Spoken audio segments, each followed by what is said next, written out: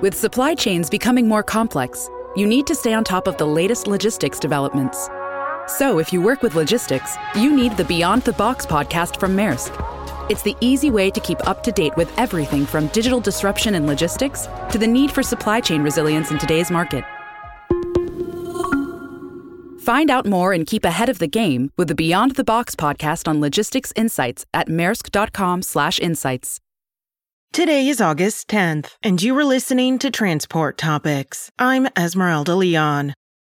Do you know the difference between predictive maintenance and preventative maintenance? Those who do usually save their heavy-duty truck fleets a lot of money and get a lot of kudos. Host Michael Fries clarifies the difference and discusses what AI can offer your shop in our latest Road Signs podcast at ttn.ws/roadsigns119. Now let's dive into the day's top stories. On Wednesday, the Federal Railroad Administration released a 143-page report on Railroad Norfolk Southern's safety culture. The agency has worked on the report since thousands of people had to evacuate their homes after the East Palestine, Ohio derailment in February. Though the report acknowledged the railroad has made improvements, poor communication and mistrust between employees and managers are hindering Norfolk Southern's efforts to improve safety, the agency said. Railroad CEO Alan Shaw said the company is working to address the report's findings.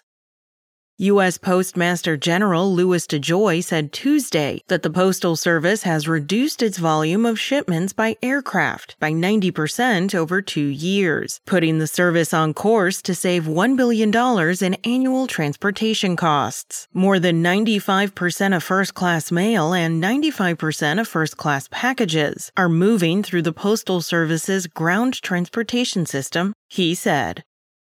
To help reduce the truck driver shortage in Florida, State Senator Tom Wright on August 1st presented a $3.8 million ceremonial check to Brevard Public Schools to fund a new commercial driver license training facility. Wright met with school officials and with the district's adult and community education branch to celebrate the grant that he helped champion during the last Florida state legislative session. The facility is scheduled to begin accepting students into the program when it opens next June. That's it for today. Remember, for all of the latest trucking and transportation news, go to the experts at ttnews.com.